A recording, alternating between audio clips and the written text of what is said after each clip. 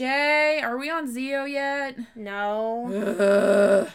We have one more comic to cover. I promise it will be good. You said that when we first started watching Mighty Morphin. I never said that. I said it would be interesting to do a podcast with you. You still didn't get the donuts. For Power Rangers! Go, go, Power Rangers! I'm Kittysaurus J. And I'm what Kim would say to her future self, Ashley. And this is Rangersplained, where I, a lifelong Power Ranger fan, take Ashley, a newbie, through the entirety of Power Rangers, which include the alternate timelines and comics. Well, the most recent comic. Yeah. Actually, before we get into this, I just kind of wanted to preface why this episode is coming out late, is because we tried to record this episode once before, and, well, the audio was unusable. It was very unusable, and we're actually recording currently in my room on our new mic, so it's very sensitive and we'll pick up everything. Yeah, so we are still kind of working out the kinks, because we had to get a new mic because we are moving soon, and then, like, we had to re-record this episode because the audio was unusable, not on this mic, on our previous setup.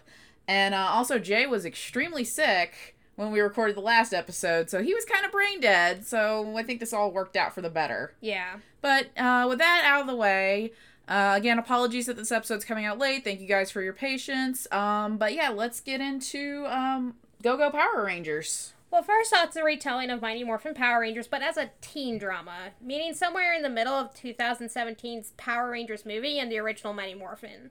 Reasoning for doing Go-Go and not Mighty Morphin is actually because of Shattered Grid. Shattered Grid requires up to Dino Charge knowledge, so we're going to hold off until we reach the end of Neo Saban, whatever you want to call that era, to go into this. Now, Go-Go does cross over with Shattered Grid, but however, it's within that own universe and is a self-contained story, so it didn't feel like you had to know too much of what was going on in the Shattered Grid storyline in order to read how it crossed over into Go-Go.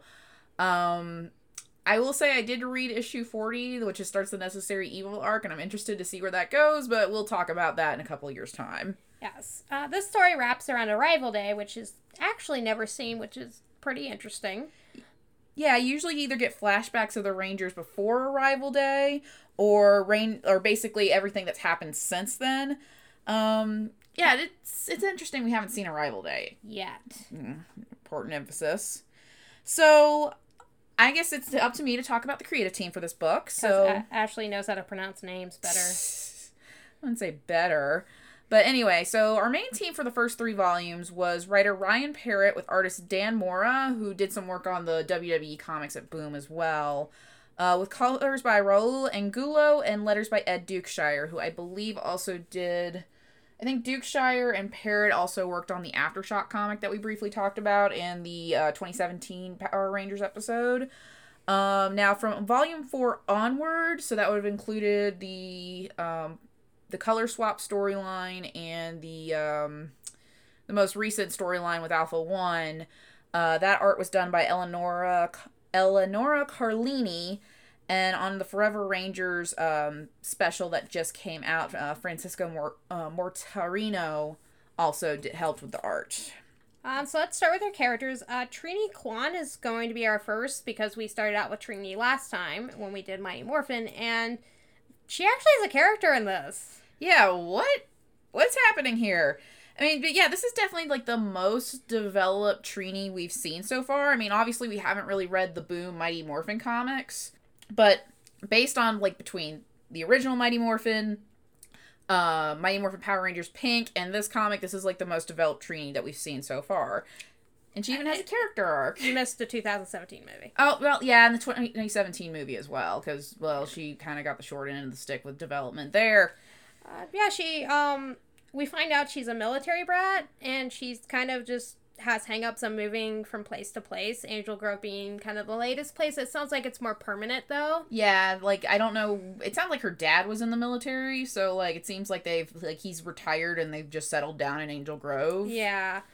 And, she just has hang-ups of, like, friendships and stuff like that, because it's like, she just would move to the next town. So she's actually pretty closed off and a little, like, not sure how to handle social situations, too, as with her crush with Jason. But yeah, military brat, backstory, in my Power Rangers. More likely than you think. So I will say that, like, we both really did like the story with Jason, but it feels like the comic hadn't really developed Trini beyond. I have a crush on Jason. I don't know how to deal with it. Fight me, bro. Yeah, that does happen. Like, her solution for flirting with him at one point is to go out and train.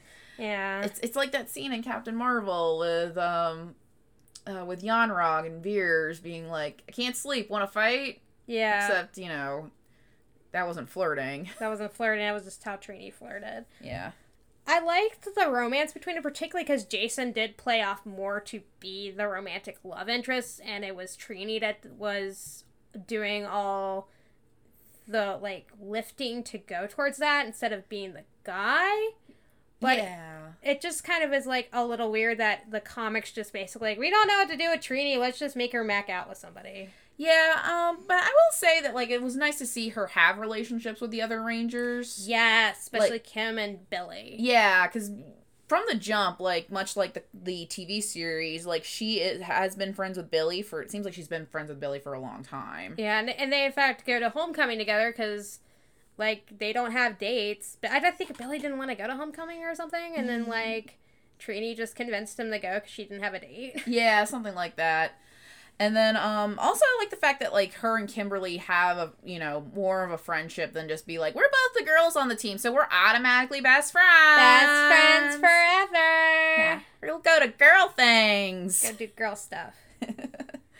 But yeah, I also like the fact that, like, you kind of get to see more, even with all of, like, our critique of the story, like, her storyline. I like the fact that you see more of her character. Like, the fact that she named all of the Zords. Kitty-saurus. Oh, I love Kitty-saurus so much. Which was just a good way of kind of making fun of the fact that neither mastodons nor saber-toothed tigers are dinosaurs. Yeah. And, like, you get to see her be more smart. Like, in the TV series, especially from season 2, well, the parts of season 2 she was in, that she was very smart and capable, probably the second smartest person on the team behind Billy. Yeah. But you get to see it here more. You see how smart and capable she is. You see that she's still afraid of heights. She's very funny. Like, one of my favorite lines in it is, abs like a monster truck tire. Yeah, and then, like, you get to see her be kind of a team leader at one point in Volume 4, when they specifically get trapped on this alien planet, tracing after Rita, and her and Jason swap powers. Mm-hmm. Well, in Power Rangers, it's more like you swap colors and Yeah. weapons. But, so she gets to be team leader there, and it's really cool. And, also the fact that she was the only person who was 100% right about Alpha 1. The fucking Killbot. We'll get to him. Yeah, we'll get to him. But yeah, it's like, it was really nice to see Trini be A teenager and be a character. and more than just Asian girl. Asian girl or troubled girl. We're not going to really go into her that much. Yeah. But yeah, speaking of girl, let's get to Kimberly. Kimberly Hart. This one was kind of interesting in the fact that instead of in the original series where her parents were already divorced, you actually get to see the divorce happen, and that's kind of her big thing, is dealing with that home pressure. Yeah. As well as having a boyfriend, but we'll get into Matt. Yeah, so, like, there's so much of it that deals with her parents splitting apart and her trying to keep it together. And oftentimes you see her in the position where she feels like she has to be the adult in the situation because her parents are acting, well, like teenagers. Yeah. And how much pressure that puts onto her when she's already going through, like, a fuck ton of shit, just to put it bluntly. But yeah, initially, like, she doesn't get along with all of the Rangers, specifically Zach. Because you see that they first actually meet in person, or rather when they first get introduced to each other, Zach hates her because of an incident at a restaurant where her parents were arguing, and she tried to, like, get them to stop arguing with each other, so she just sort of complained to the nearest employee about her salad, and that happened to be Zach the busboy, and he got fired on the spot because he was assumed to be being disrespectful to the patrons. So that gets them on a rough page because he kind of just considers her the crazy salad girl who got lost him his job, even though she did not want to do that at all. And I will say, I don't remember them going over, like, them reconciling. But it does seem like they've reconciled later through being Rangers and everything. Yeah, it seems like that circled around Arrival Day, because I think their initial introduction to each other happened shortly before then. Yes. So it's nice to see her be like, you know, the fun girly girl that she was in the TV series and what she's been like in most every other adaptation. But she's also a little snarky. She's a little snarky, and I also want to point out her class status, because in the series she comes from like upper, like lower class. Like it's very obvious that like her family may be like very well off blue collar. Yeah, so probably like she's either middle class or upper middle class in the TV series, but here it's very obvious that she has rich parents. Yeah. And I think her dad might be a little bit racist. Yeah, calling Zach's son essentially. Yeah, I mean, but he's a rich white dude. What else do you expect? Yeah. But she deals basically. It's like the like you said, the divorce kind of happens when she's dealing with a lot in her life. Like she's dealing with school. She's dealing with her boyfriend going through a lot of shit throughout this. Matt, I actually worried was gonna get fridged. Yeah, same here. And we'll talk about Matt in a little bit. But like she goes through a lot with Matt to the point, you know, they break up, and has to deal with their breakup. She has to deal with being a ranger, balancing her life, and then like her parents are essentially acting like teenagers, and it's really annoying. Oh, and also in the typical teen movie fashion, she has a future version of herself come back from the future to try and kill them. Yeah, Ranger Slayer Kimberly Hart.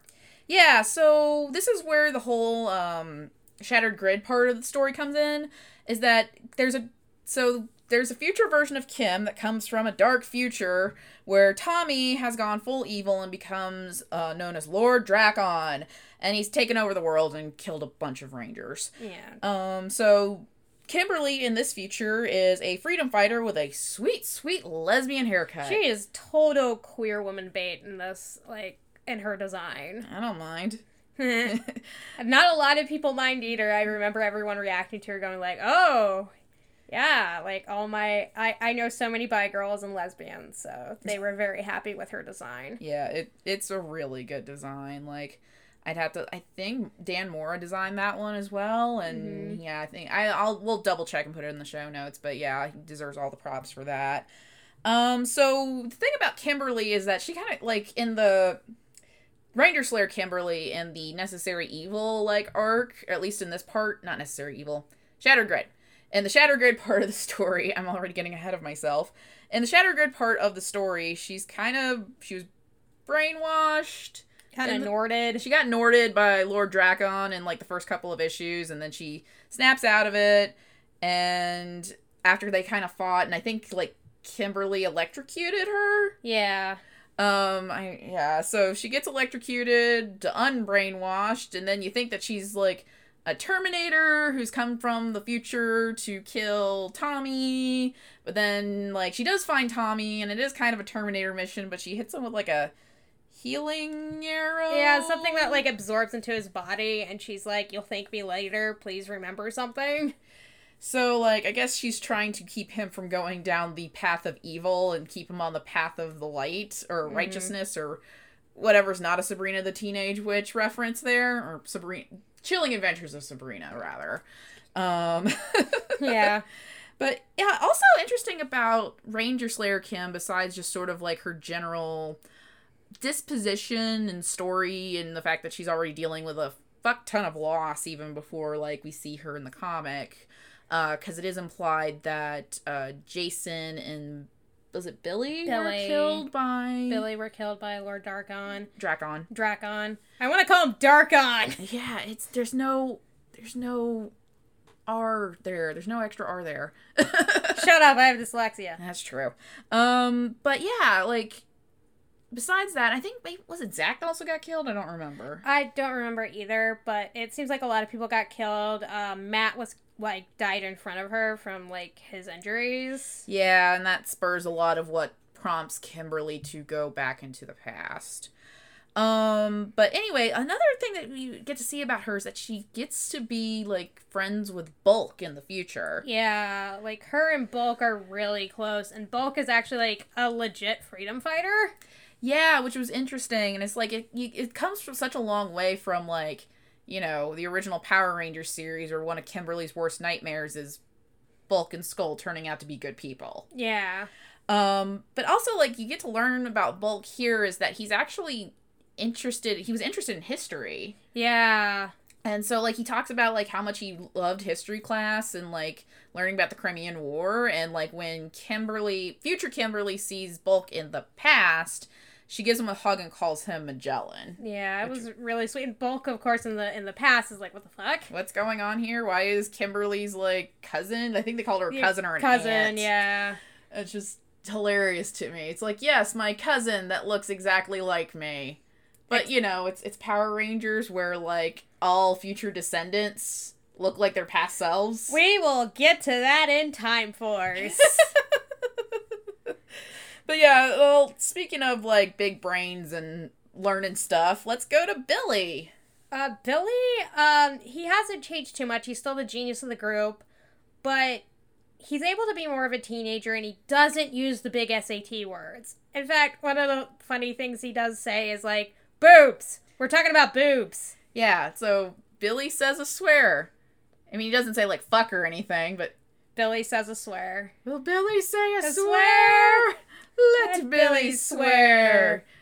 Yeah, if you guys haven't watched a good enough summary of Kingdom Hearts, that's it. Good enough summary of Kingdom Hearts. You should go and watch that. That's where we get most of our memes from on to each other. Yep. Yuck. Yuck. But yeah, anyway, also, like, the fact that Billy is kind of the baby of the group, where, like, everyone else is kind of 15, 16. He's very much 14, and, like, the fact that he was drawn to look like a 14-year-old. Yeah, like, his face was very babyish. And it goes into, like, later in the comics when you see him in Forever Rangers, too. But his face was very babyish. He had, like, kind of Shaggy hair. You know, he definitely looked like he was going through a growth spurt, essentially. Yeah, so he's, like, lanky and babyish and scraggly hair. And when he appears later in Forever Rangers, I think at the start of the new school year, he actually has, like, he cut his hair. He looks more like Billy in the movie, not in the movie, in the TV series, yeah. We talked about it a little when we talked about his relationship with Trini, but it's really nice to see them be friends and go to homecoming together. And kind of get to see that maintained from the original TV series and actually go a little bit deeper into it about the two of them being besties. I also, one of my favorite, it's kind of a small bit, but one of my favorite bits in Homecoming when he was going for his, like, tuxedo fitting with, I think, Zach. I know Zach, but I think Jason as well. I think Jason, Matt, the fake Matt was there. The fake Matt was there, that's correct. So, he just kind of did poses in his tuxedo, and it was really cute. Yeah, it was really adorable. And, like, one of the reasons he says he doesn't want to go to homecoming is there's an MST3K marathon that night, and I asked Jay what he thinks Billy's favorite MST3K movie is, and he couldn't come up with an answer. I couldn't come up. I do think maybe his favorite, host is probably Joel. No, that would make sense. Joel is probably his favorite host. I'm definitely thinking a Joel era episode. Yeah. Is probably his favorite. Legit. I mean, I don't know MST3K as much as you do. Like, I mostly just like Space Mutiny. Yeah, and I quote so much MST3K around Ashley. Like, I've started picking it up. But anyway, so most of Billy's arc in at least the first few arcs of Go-Go is that he's dealing with possibly going to Promethea, which I learned is something from Shattered Grid, the Shattered Grid era of Power Rangers that we'll probably get into, but basically gets a big opportunity to kind of be in an internship, fellowship job situation instead of, you know, being a high school student. And so that would be a big deal for him because it would being, you know, higher status, more money, you know, getting a chance to kind of expand his horizons. And so he has you see his dad, and I don't think his dad's a single dad, but it's mostly just to see his dad versus, like, his mom. Yeah. And his dad sort of is, like, He kind of originally does this speech of like, I wish I had a jock for a son, and you're like, oh no, not one of those dads. And then he kind of turns it around and he's like, I just want to support you in anything, even though I kind of don't understand you. Yeah, so Billy is kind of dealing with this pressure of like, does he continue to be a ranger and stay in Angel Grove and stay, you know, a student at Angel Grove High? Or does he go to Promethea and chase these new opportunities and potentially give up a lot of what he's known about his life? And another interesting thing was he actually also doubted himself as a ranger too. It was like he basically said, like he said he's not a fighter, and before he mentioned the Promethea thing, internship, he actually talked to the Rangers about saying, hey, why don't we just give my position to Matt? He obviously knows what he's doing. Yeah, and it causes a lot of conflict because he can't really talk about the Promethea thing because I guess he doesn't feel comfortable with it. Yeah. I mean, ultimately, he ends up not going through with it, partially because of his status as a ranger and thinking maybe he could do more as a ranger than he could at Promethea. But ultimately, his dad understands and tells him, it's your life, it's your decision to make. And it's like you're young, so. Yeah. And my favorite thing is kind of the end of that arc is his dad gets a beat up old, like, Volkswagen Beetle and is like, yeah, let's make the rad bug. I mean, his dad doesn't know it's going to be the rad bug yet, but we're going to get the rad bug. And I just was like, you don't know anything about cars, Dad? It's like, yeah, well, you know, I figured with your intelligence, we'll figure it out. Yeah, it's really cute. Yeah. Yeah, basically, Jay wants to adopt him. I want to adopt this Billy so much. I love him. So, another interesting thing that we see with Billy and Go-Go specifically is his relationship with Skull. Yeah, Skull was his best friend growing up, and, you know, what happens is sometimes you just kind of fall out with people in high school. Yeah, and it's like, unfortunately, so far, we haven't really seen their relationship mend. Like, Skull just kind of thinks that Billy is, you know, presumptuous. Yeah. Or egotistical, or basically says Billy is super smart. And stuck up. Yeah, since Billy's super smart, he thinks he looks down on everybody, but Billy also doesn't like the fact that Skull just kind of turned into a bully and doesn't really let anybody else kind of see who he is as a person. Yeah. Which we'll get into that when we get into Skull later about one of his character bits. Yeah, though it does, like, there is one part where, like, Billy, when he's the Blue Ranger, does call out Skull for all of his, like, shitty behavior. Mm-hmm. And that kind of ends up kickstarting a lot of, like, growth for Bulk and Skull as characters, which is interesting. Is that he says something like, Rangers are always watching. Yeah. Always. ASMR. But now, like, we've talked about how great Billy's character design is. Now we're getting to the Shonen Syndrome characters. Oh my god! So if you don't know about what Shonen Syndrome is, it's kind of something my friends and I developed of old shonen in the 80s. You had to have a protagonist that was a teenager. So you had to basically have a 14-year-old. So to get around it, on the fact that they would normally have an adult in that role, they would just basically make really jacked-looking adult, like, teenagers. Like, yeah, this guy is 14, he's built like a Mack truck. Yeah, JoJo's Bizarre Adventure, what little I've seen of it, is especially guilty of this. Saint Seiya is another one. Mm-hmm. Or, you know, yeah, it's something that's especially prevalent in shonen manga, and, like, it's really obvious here with Zack and Jason. But we'll start with Zack. Yeah, Zack is, he's not just a black guy in this, which is great. So what you get to see about Zack is that, especially Zack in the TV series, he was always pretty charismatic. I mean, especially Walter Jones helped with that, and we should know, we've experienced Walter Jones in person. We have experienced dancing with him in person. He is a very charismatic dude. Yeah, without even saying a word. Like, that's how charismatic he is as a person. So, like, it's nice to see Zack, the character, get to keep that charisma.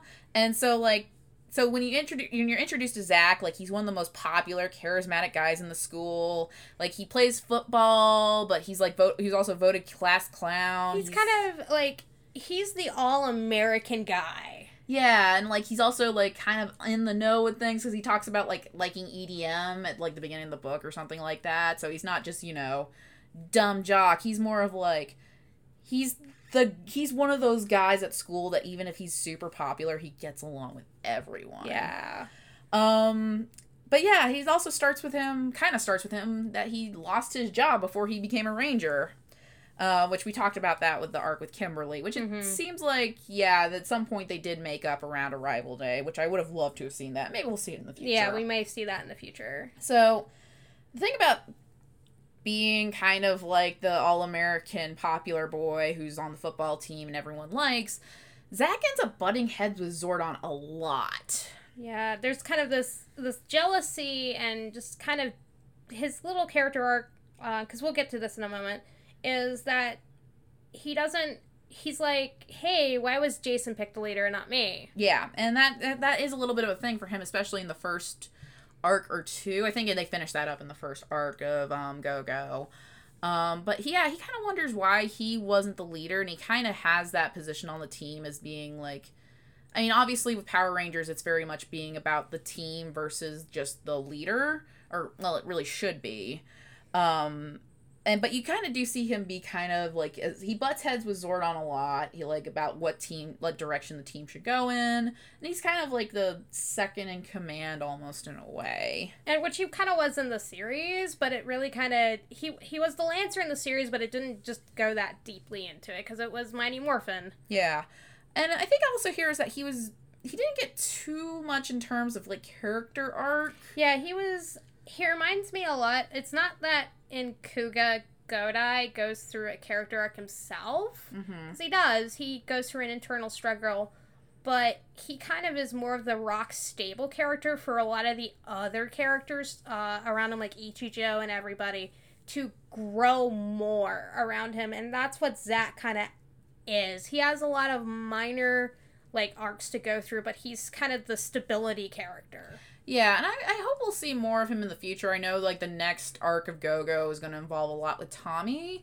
But I'm interested to see what kind of happens there going into the future, especially when you introduce kind of another, like, leader type to the group. But that doesn't mean he's not boring. No, exactly. And, like, he actually has some of the best one-liners in the series. They go to putty heaven, Trini. Oh my god, I about fell out at that line. Like, when Trini asked, like, what happens to the putties after they, like, you know, get kicked. Also, like, we've talked about the color swap, arc.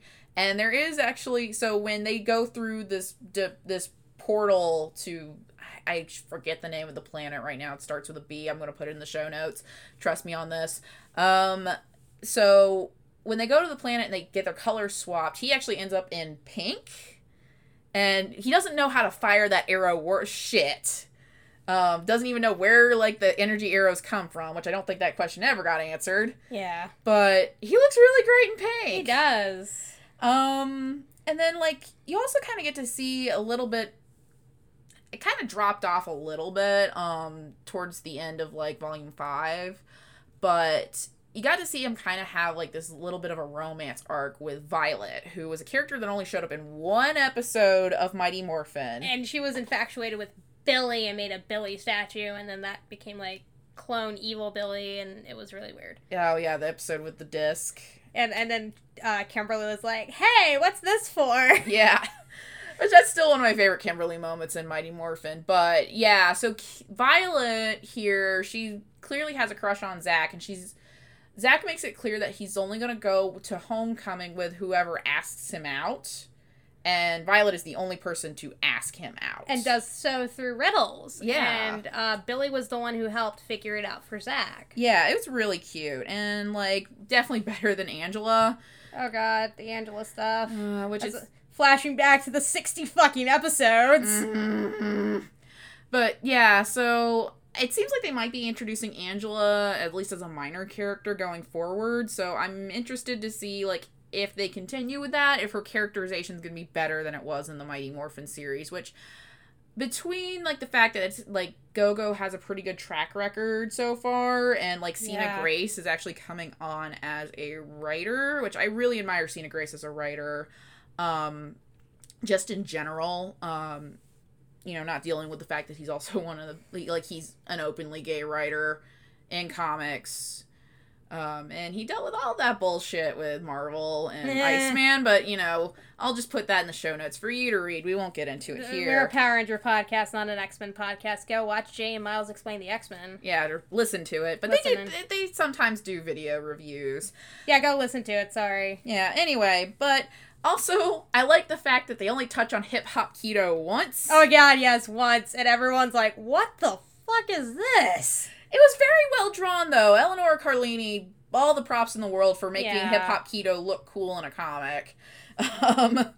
But yeah, I guess the reason why hip-hop keto comes up is because that's the arc where Jason has disappeared to that other planet we keep mentioning.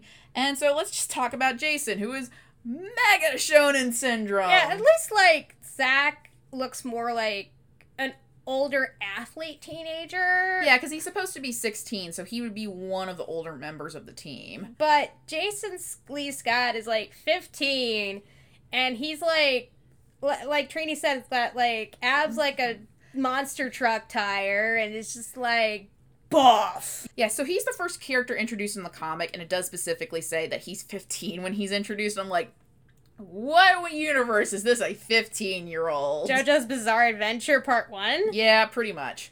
So, but yeah, the thing about Jason here is that he doesn't, much like his characterization in the 2017 movie, you get to see more of him besides just karate leader dude. I mean, especially because in the 2017 movie he was football leader dude, but you got to see more of him there, and you get to see more of him here.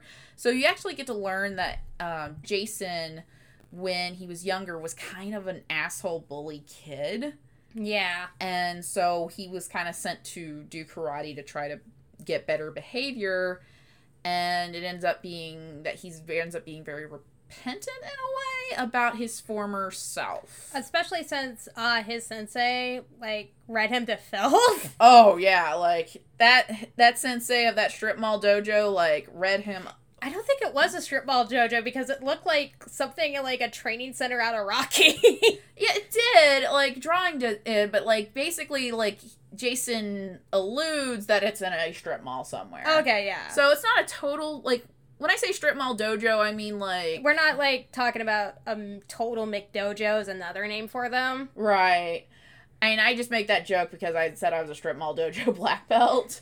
But yeah, very McDojo there. But it's like, you know, it's a setup. It's a very clearly an established space, and his sensei knows what the fuck he was talking about. Mm-hmm. Especially when he read Jason for Filth of him being like a scared little kid who just sort of took his anger out on everyone else. Oh, yeah, and only proved it by attacking him. Yeah. So you get to see him be more than just big buff karate dude. And, like, you see him that he's kind of repentant for the person he used to be, which is why Zordon thinks that he's a good leader. Yeah. Also, an interesting part about this is, like, so remember how in the Power Rangers movie we had the whole thing about Zach and his mother? Yeah. So you kind of get it here with Jason and his dad. So Jason's dad is sick with some sort of illness.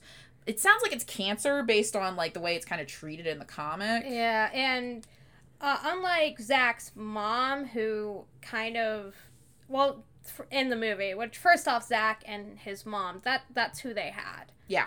But also, like, it just kind of implied that Zach knew about the illness for a while, whereas, like, Jason's dad totally takes the total toxic masculinity bullshit and is like, I won't talk about my illness and bring my family down and have them worry about me. I need to be big tough man. If, like, he could punch Zordon, he probably would have. After he has this entire talk with Zordon, begging him to do something for his father, and Zordon being like, no, I've learned my lesson. I cannot interfere with the universe in what way any soever, blah, blah, blah. Which we'll get into a Zordon, but I hope that gets into more in the series goes on. Yeah, Zordon's characterization is very interesting, but like I said, we'll get into it. So basically after that entire talk, Jason basically goes to his dad and tells him, no, we're not doing this. We are going to handle this as a family. Yeah. Like, you don't want to burden us with your problems. We get that, but we need to talk about this as a family. We need to handle this as a family. Yeah. And it's a very good moment to see him as a leader in that case and, like, see that mature growth there versus, like, just, you know, he's leader because he's I am red. I am red. Yeah, seriously. So, Gas dealing with his side in the Trini stuff is that, He's oblivious as hell to it. It's just like, yeah, I'll go train with you. That sounds fun. yeah, and it's like when fake Matt tells him, oh yeah, Trini is totally in love with you, and like he approaches her about it, she's like, no, I'm not, and he's like, okay. Okay. When they do swap powers, swap colors, however you want to refer to it as, they can kind of read each other's thoughts and feelings, and basically from then on out, he can, like, basically there, he's like, wait, you're in love with me? And she's like, what? No. What? And then he's like, no, like, I can feel that, like, when you see me, you feel butterflies in your stomach. And she's like, well, shit. Fuck. Yuck. Yuck.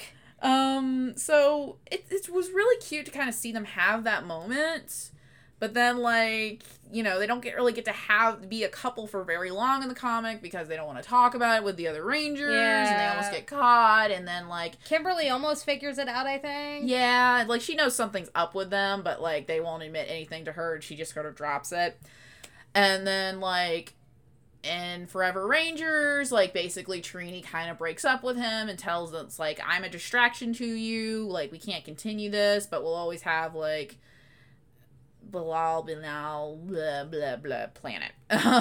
We'll always have this weird planet. We'll always have this weird planet that we were stranded on for several days, and we made out there. It was great. Like teenagers do. Yeah, I mean, yeah, Jason is, Jason's maybe oblivious, but it was still a really cute relationship, and I hope they touch back on it in the future, like, you know, maybe do the whole screw Light and Breezy thing. I've been watching a lot of Brooklyn Nine-Nine lately, and I really love Jake and Amy. But, like, yeah, hopefully they'll touch back in the future, and especially if they may be arcing towards Peace Conference. Yeah, and another thing I liked that Jason, again, that I mentioned is Jason was kind of like the love interest character. Yeah, like, he was the love interest, not Trini, because oftentimes in especially teenage romantic comedies, it often involves, like, the girl is the one to be chased after, whereas here it is Jason is the one who's being chased. Yeah. But yeah, no, Jason, I like Jason here. Yeah, Jason's pretty great. So, I mean, we've covered all 5 Rangers, so let's go on to some of our secondary characters, starting with Bulk and Skull. Who are more than just bullies, who then try to figure out who the Rangers are, and then who become police officers to get checks. Yeah. So, like, they get a lot of character arc in this so far. So, like, you get to see, like, Skull's relationship with Billy, which you talked about earlier. Interestingly, in the Homecoming arc, there's a whole secondary story about Bulk running to be Homecoming King. Yes. It seems like he runs as a joke to start, but then, like, he actually sincerely gets into it, and everybody actually kind of comes around and votes. Seems like they do vote Bulk to be Homecoming King. Yeah, and he and Skull get dates. Yeah, and it's really cute. So basically, there's the school Mean Girls. They get mad that Bulk is running for Homecoming King, and they basically bully Bulk into giving up the spot and threaten his date Haley by basically threaten to pull a Carrie and cover her in paint. And Bulk, being ever the gentleman and doesn't want to see anybody get hurt, as much as he likes to bully people, basically just causes a scene and gets immediately disqualified just to protect his friends. And Haley kind of dumps him a little bit because it's like, I could have dealt with that. Yeah. But my favorite thing about that bit was when they got dumped by their dates. Skull was like, her poetry wasn't that great anyway. Yeah, and he's like, you totally would have won Homecoming King though, right? He's like, oh yeah, definitely. Yeah. So also, like, on the flip side with Skull is that you get to see him, like, there's actually an arc where he goes on a date with Kim. So Skull's date with Kim just kind of starts because Kim and Matt broke up. Matt dumps Kimberly, and Kimberly just kind of is like, oh, hey, I want to show them over it, and I'm going to date Skull. Which Skull is super into at first, but then as the date goes on, he realizes it's like, oh, I'm just the rebound date. Yeah. And Kim is still very much hurting from, like, her breakup. And has this really great, like, when Kim's like, oh, no, I'll prove it to you, let's kiss. And Skull's like, no. Like, in the TV show, particularly first season Skull, would have been like, oh, hell yeah, let's kiss. Yeah. Whereas, like, this Skull is like, no, I was like, I would love to kiss you. That is my dream.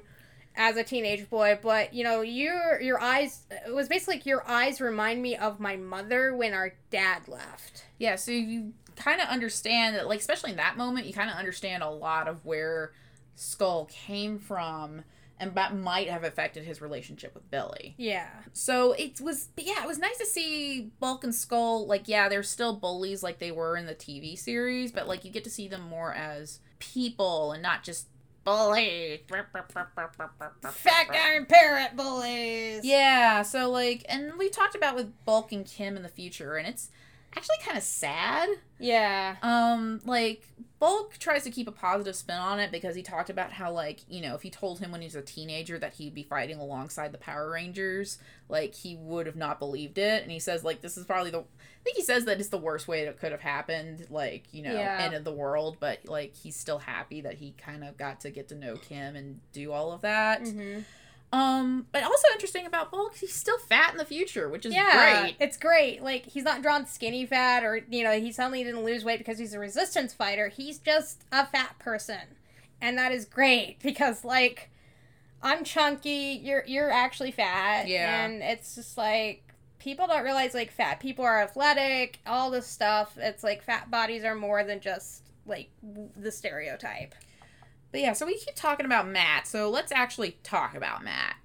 So Matt is a new character introduced into this particular series. So his name's Matt Cook. He's one of the most popular guys in school, another football player, gets along with everybody, loves everybody, and he's also Kim's boyfriend through most of the series so far. Yeah. So when I say it's like so far, I mean everything up to Forever Rangers. And we really did think he was gonna get Fridge, because he gets so much trauma, like, thrown at him. Oh my god. And they actually deal with him going through the trauma instead of being like, no, everything's fine now. Yeah, so basically the here's the short version of the timeline, is that during, like, the fight at the end of, like, issue 4, so the end of volume 1, he gets injured, and Kimberly takes him over to, like, where all of the injured people are, and he's, like, she's told by who appears to be an adult, that, like, an adult or authority figure, like, oh, we're gonna take care of him. He'll be fine. Here's the problem. That adult was actually a super putty invented by Finster. Yeah. And, basically, well, the super putty kidnaps him, takes him up to the moon, goes to Earth, impersonates Matt for, like, an entire arc. Yes. And basically, at some point, gains its own, well, it was always sentient, but basically it ends up rebelling against Rita, and tries its best to rebel against Rita, but then, like, there's a switch turned on in its head, and it, like, ends up fighting against the Power Rangers, and they have to kill it and defeat it, and, you know, typical. But let's talk about Matt instead of Super Putty. I mean, I just had to explain that part. Yeah. But then, so Matt is on the moon, they try to, like, get information out of him about the Power Rangers, because he doesn't know they're Power Rangers, but they're still like, you know the Power Rangers, tell us more about them. And so he escapes on his own, basically making a shiv out of a fork. He escapes his own, makes it back to Earth, warns everybody that there's an alien invasion about to happen. He ends up getting super PTSD through this entire experience, which, yes, obviously. Yeah, like, when you first see him, when he's back on Earth, like, he's in his, like, folks' basement, just not wanting to escape. Yeah, he's, like, covered himself in a blanket and has, like, that 1,000-yard stare. It's very obvious. It's PTSD. Yeah. So he thinks, like, he wants to do something to stop the aliens, and, like, he thinks that he's connected to the Power Rangers somehow, like somehow the Power Rangers are connected to him, so he thinks he's, like, got some destiny there. Yeah, and actually, like, does, like a bulletin board of it. And... yeah, he goes full Pepe Sylvia on it. Yeah. So he does find out he does kind of have a connection to the Power Rangers, but not in the way he thinks, in that Kim, Ranger Slayer Kim from the future, comes to him because she is traumatized seeing him again because she literally watched him die in the future. Yeah. So she goes to him, tells him everything, and then so he goes to the Power Rangers and tells them, I know you have to be honest with me, tell me the truth. And even then, they can't tell him. Yep. And so he ends up breaking up with Kimberly because of it. And yeah, poor Matt. Though it seems like him and Kimberly at the end of Forever Rangers were on a path to reconciliation. And especially Oh, sorry. Oh, no. They're going on a path of reconciliation, but I'm not sure about them dating because of how the latest arc of Go-Go is starting. Yeah, I mean, I'm not saying they're going to date again. I'm just saying they're reconciling from where they were. might, like, at least become good friends again. Yeah. I mean, hopefully not a love triangle. That would be so overdone. Oh, that would be so overdone. But, you know, we'll get to that in a future episode where we talk more about Go-Go. Yes. But yeah, poor Matt.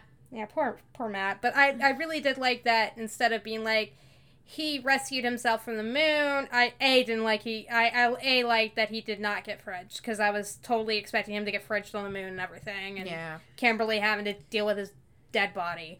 But I also like that instead of like, oh no, I'm fine. It's like, no, I'm very traumatized. Yeah, it was a nice touch.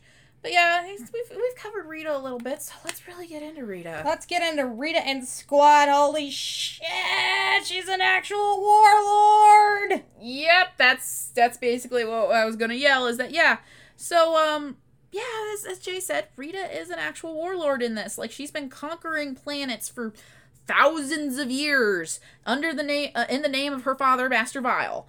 Yeah, holy shit, she is scary, campy. Is she real hot? Nut. Yeah, we don't have the nut button with us right now, but like, yeah, so Rita has years and years and years and years, no, not millennia, but like thousands of years of experience. And she even attained her squad through like nefarious means. I also really like that story about her brother. Yeah. With like, I wanted a dragon, so my brother got it instead, so I just made the dragon hate him. No, the specific story, and this was like some Game of Thronesian shit.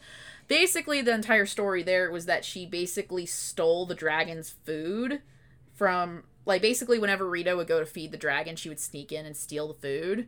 And then, eventually after a while, when the dragon was starved, it bit Rito.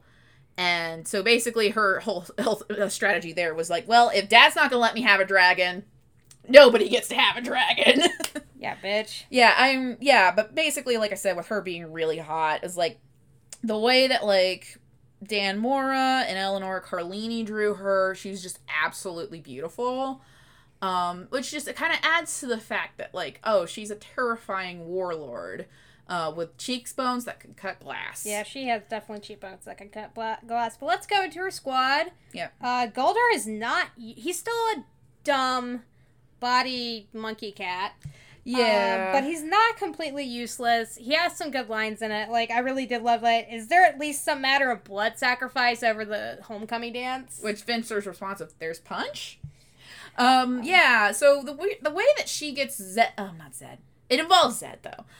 So the way she gets Goldar to come to her side is basically she makes him, like, swear a blood oath to her on the battlefield, telling him that, like, do you want to go to Zed, who, like, runs, like, an empire of paranoia, or go to me, who will, like, let you, like, get your revenge against Zed for killing your brother and rewards your loyalty? His brother's name is Silverback, by the way. Yeah, that's a thing. That's a thing in Power Rangers. But yeah, so that's how that happens. Blood oaths. They don't really do too much with Goldar's backstory, but he does have enough to understand where he's coming from, and also, like, he's a dumb jock, but he's not, like, completely fucking useless like he is in the series. Yeah, so, but yeah, moving on down the squad. Now our next was Squat, which that was the story that really made me go, holy fucking shit, Rita is fucking intense here. Yeah, how she got Squat and Babu is just really intense, but Squat especially. So Squat has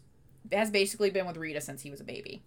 And you do see the backstory there. I forget what the name of his like particular species or planet was. He was an offering from his parents so their lives would be spared. And she took the baby and still killed his parents. Yep. She's like, oh no, the baby's great. You guys can die. You're a squat little thing, aren't you? Yeah. So Babu his story's a little bit more intellectual. So it's like she does she's not raised Babu from a child, and Yeah. So Babu is a alien known as a Pongi, and so he was an advisor to his king who tried to go to war against Rita. So when we first see his side of the story, it appears that It appears that the army turned to stone after drinking to prepare for their fight against Rita Repulsa and her army. And he says that he tried to stop them and basically begs Rita on the spot to kill him. Yeah, he's like, let me die. Yeah. And she's like, no, I could use somebody like you, and just basically shoop.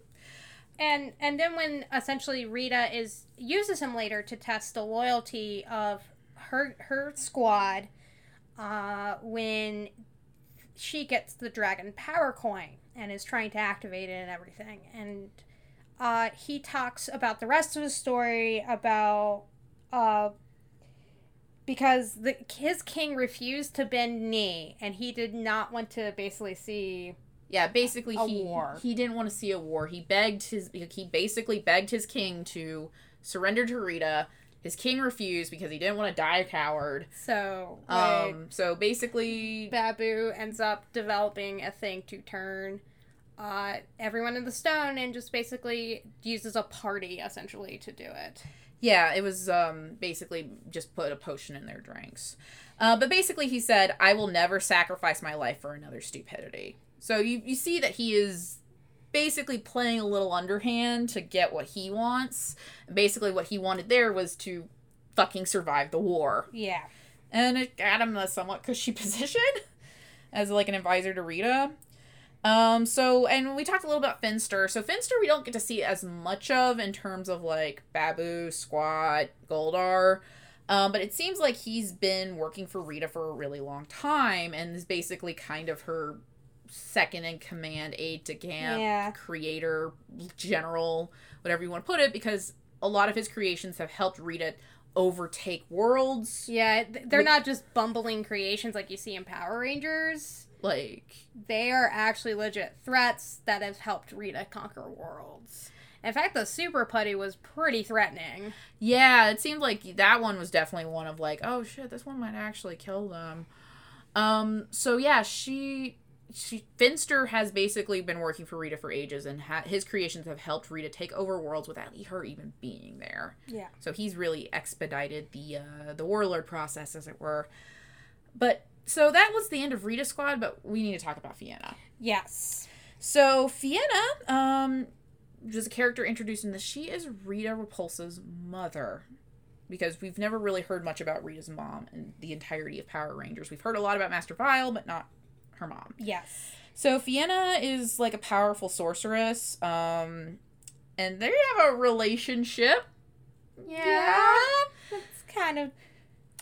So basically, what happens is she was originally, I think, like, married to was like one of Master Vile's, like, wives or something. Yeah, she was married to Master Vile, and when she was pregnant with Rita, she realized how evil he actually was. So she defected actually to Zordon's side. Yeah, so she defected to Zordon's side, had Rita in secret, and named her Rita because I guess on her world, like, Rita is a name, basically means balance of the universe. Yes. And she wanted Rita to be a force for good in the universe. And then when Rita was like 2 or 3, like, she was able to walk, Yeah. but it was still like enough to get her just in time for like to mold her into an evil.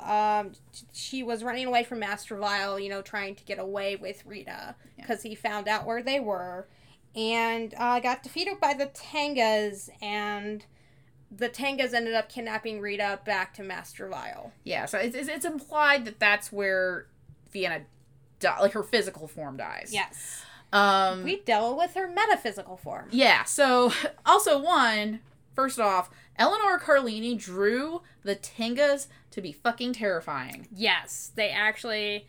I think it helps that they are in a comic medium as opposed to a television medium. Yeah, television medium where, like, feathery, like, bird costumes aren't exactly terrifying no matter how, like, well you make them. Right. But anyway, so Rita ends up, being raised by Vile from then on out and becomes, well, not the balance of the universe. She's not a force for good. No. But... So here's the thing about Fianna. Even when she learns the truth about Rita, because when Rita first brings her physical form back, like, she tells her this really good lie about running from her father and needing her help and blah, blah, blah, blah, blah. Which I do think, like, Rita's actually legitimately afraid of Vile. Yeah, because she is in the series, too. Right, so I would absolutely believe that's what happened. So I feel like there is a little bit of truth there, is what I was trying to say. Yeah. So Fianna ends up seeing Rita for who she is. And here's the thing, Fianna actually still believes that there's good in Rita. Yes. And she does say this line at one point when Rita's dealing with her henchmen, and like she has the option to basically just kill them, and instead she just sort of spares them but gives them, like, you know, a warning. But basically Fianna's like, but someone that can still feel love, that person is never beyond redemption. And so she believes that Rita is redeemable. And even into the last moment where Rita's basically like, I can kill your metaphysical form to activate the Dragon Power Coin, Fianna never stops believing in Rita. Yeah. And it's kind of like a very sad moment to watch Fianna die. Because you're just like, Fianna still believes in the good of Rita.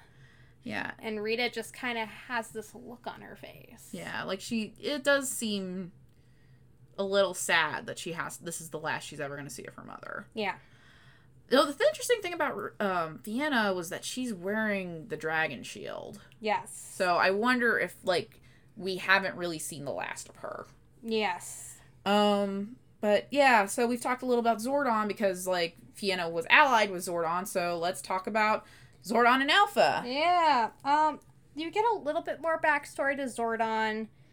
He's and kind of the way he is, but not too much. Like, it really doesn't go into him, why he is so hesitant to help Jason and his father. Yeah, but he's still ultimately Zordon at the end of the day. Like, not a lot has really changed besides we know that he has not always been in a glass tube. We know that he's been fighting the war against Rita for eons. And I do believe, is it hinted that him in the tube is basically him either being trapped or he's dead and that is his metaphysical form? I think it's similar to Fianna in this case. I'd have to go back over the issue, but I think, yeah, it's his metaphysical form in a tube. Yeah, so, but basically he just wants to keep the universe safe because he's learned the hard way that if you try to interfere in ways that you should not interfere, it's going to blow back in your face. Yeah. But he does also realize at some point, he's like, I'm treating you guys like children and not Power Rangers. I trusted you with this power. I should really trust you.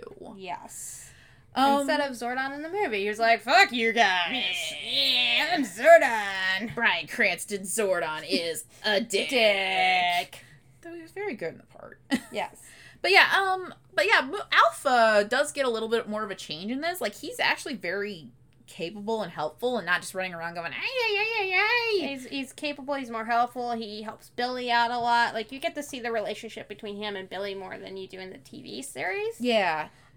He also gets to be Iron Man at some point. I mean, he looks more like Rescue. I only say that just because, like, he basically makes a body out of, like, a suit that Billy was working on, so he's all blue and has, like, some wings and all that, so he looks like Rescue. But yeah, we also find out Alpha 5 is not the first Alpha. Heads Alpha 5, we actually get to meet the first Alpha 1, and he's a terrible thing. Oh my god. So Alpha 1 is, he's HK-47 by look and also by personality. Yeah, basically if at any point in the series he had said, hey, sexy mama, wanna kill all humans? It would not have been surprising. No. So basically he was always built to be an attack bot. So, like, he was there to help Zordon fight the war against Rita and her armies. And, whereas Alpha 5, when he was made, he was meant to be more of a help bot. Yeah. So he's always been an attack bot. And, like, he also ends up almost killing Goldar, and the Rangers are just like, whoa. We don't do that around here. Yeah, we gotta, it's like, Goldar sucks, but we gotta stop him. Yeah. So they end up having to fight him, and it's a whole thing. But, so basically, the reason why, like, they almost adopt Alpha 1 into their lives is because, besides Trini, Well, one, Trini doesn't trust him, and she shouldn't. Yeah, she shouldn't. She's like, you look really like a Killbot. Yeah, he is not designed to look friendly at all. He's very much clearly got a Killbot face. Yeah. But basically, the other Rangers are just like, hey, our lives are in shambles. Like, we could use some help with, like, fighting, like, the evil forces of the universe. We would really like to get some sleep. Yeah. Which I can't really blame them. But then, like, when Alpha 1 does actually try to murder shit, they're like, oh, no. Oh, no. And they have to destroy Alpha 1. So, yeah, please don't actually do a murder. Please don't murder. We do not condone murder here in Rangers Blaine. Anyway, so let's go on to our odds and ends now that we've gone over all the characters and a lot of the story details. Yeah. Ernie's shitty facial hair was a thing. Yeah, so one of the issues where you learn a little bit more about Zach's backstory, you get to see, like, the opening of the youth center and the juice bar, and he has, like, this, I can't even really, it's like a soul patch goatee combo that's just, like, sort of this thin little thing, a ring around his chin. It's real bad, guys. It's real bad. It was like they tried to draw Guy Fieri, I think, and just failed. Yeah, so luckily that only happened once. But it was beautiful in its terribleness. And I think maybe it was intentionally to be terrible because it was supposed to be like the 90s. Or probably early 2000s based on, like, when the comic is currently... Because basically all of the Power Ranger comics from Boom is much like the Buffy comics from Boom, is that they all take place in modern day. Yeah. So, similar stories, but in this case it would be, like, early 2000s. So, yeah, having that shitty facial hair tracks. I really loved the artwork from it. Oh, yes. Like, so... I remember when I first started reading it and the comic shop I was at, we just talked about how gorgeous the artwork was. Yeah, Dan Mora has always been super solid with the artwork. Like I said, he worked a little on the WWE comics, so I was familiar with him there. I think there's another comic, I'm just blanking on it, that was recommended to me that Dan Mora did the artwork for. He might have done it for the Buffy comic. I don't think No, so. it was an indie comic or something. Okay, well, that Dan Mora did the art. We'll look it up and put it in the show notes when we figure it out. Or it could have been one of the cover artists. I don't recall. I just remember we were talking about the art and everything, and it's like, oh, you should check out this book. I think it was a Christmas book or something. Okay, but yeah, there's plenty of, like, other, like, but yeah, being Boom, like, they have, like, you know, Eleanor Carlini also does great art. I really love the 2 arcs that she did the art for, especially the way she drew Rita with, again, the cheekbones that cut class. Yeah. But, like, they're, like, Boom being Boom, they also had, like, a million amazing, like, alternate covers, which you can see in the trades. And my favorite thing about the alternate covers is they took on, like, 80s and 90s movie posters. Oh, yeah. And then, like, the latest arc is doing, like, I think 90s albums, which is cool. But yeah, actually one of my favorite sets, it's like, this actually might be the artist they're talking about. Were they talking about Gurihiru? Might have. So Gurihiru is actually an artist team from Japan, and they actually did a few covers that were super cute, and I think they were fried pie variants. But yeah, Gurihiru has also done art on Gwenpool, which I think is like the they did art for the latest arc of Unstoppable Wasp, though. Okay, cool. And then but they did art for Gwenpool, they did Unstoppable Wasp. I think they may have done some covers for, like, Squirrel Girl. They've done a lot of stuff for Marvel, basically. No, like, we were talking about an indie comic. Okay, so well. We'll look that up. Klaus? Was it, like, Grant Morrison's Santa Claus book? Yes. Okay, good. Yeah, I heard it was, like, Stupid Sexy Santa. But what else didn't you expect from Grant Morrison? I love that weirdo. Yes, thank you. Ashley figured it out. Because I'm like, what else was a Christmas book that came out from Boom? Right, Grant Morrison's Santa comic. Anyway, let's go to our final verdict. Yeah, because like we didn't have too much with odds and ends, mostly because we talked about everything with the characters. Yeah, like, we're looking at our runtime right now. It's like, oh, this is actually way longer than our previous, like, recording. We did had a lot to talk about, but let's get into our final verdict. Yeah, so for me, I liked how this built upon Mighty Morphin while making it its own story. I like the fact that it was more mature than Power Rangers without having to go and be grimdark about it. Like Jay said at the beginning of the episode, is like, it felt like a good middle place between the 2017 Power Rangers and Mighty Morphin. Yeah, this actually might be my favorite version of Mighty Morphin so far. To piggyback on Ashley, it was a wonderful modern take on Power Rangers, and the characters felt alive and like teenagers. And what I liked about that versus the 2017 movie is that some of us are goody two-shoe teenagers for shit's sakes. Yeah. And, some of the, but we were still teenagers and figuring out life and everything. So, Right. it wasn't like delinquents. It was like, no, these are good kids, but they're still kids. I mean, I still love the delinquent teens from 2017, Oh, no, don't get me wrong. They're great, but I kind of like the middle ground there. And it was heart-wrenching, but at the same time, it was hopeful, like it should be with Power Rangers. And I also think this is my favorite version of Mighty Morphin, along with the 2017 movie. Yeah, so we saved the best for last. We definitely did. As always, we're using new equipment now, but we want to give an extended thank you to David Teigberg for the old equipment and letting us use that. Joe Hunter for the bitch and art. All right, and you can, as always, you can find us on Rangersplain on Twitter and Instagram now. We have an Instagram. Yeah, Lisa from No Pink Spandex at Rangerstop bullied us into getting an Instagram, so... I wouldn't say bully, she persuaded us. Yeah, she said she would use Twitter more if we got an Instagram, so yay. But yeah, we do have an Instagram now. That's also Rangersplain, and of course, rangersplain.wordpress.com is where you can find show notes and all of that fun stuff. Podcast channel, wherever you can find us, is Rangersplain. That's going to be iTunes, podcast.com, Stitcher, CastBox, basically anywhere else that gets an RSS feed that links to podcasts. You can find us there. We also have a Patreon and Bex LLs, let's just say Bex. Bex, yes. Thank you, Bex. Thank you for your continued support. Also, as always, you can find us on our personal social media. I am Miss Kitty F at Twitter and Instagram. I am Jay Jackets on Instagram and Jackets Sexual on Twitter. Okay, so we're finally out of Mighty Morphin. Next up. Wait. Jay, I just gotta say something. Okay. So, we've been dealing with Mighty Morphin for 7 months now?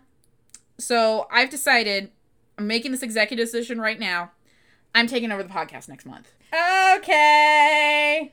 We're gonna watch the only Toku I've seen before we started this Rangersplain journey. Oh, shit. That's right. Next month, we're gonna cover Cutie Honey the Live. Not Go Nagai. That's right, bitch. Go Nagai. The power can't protect you now. No.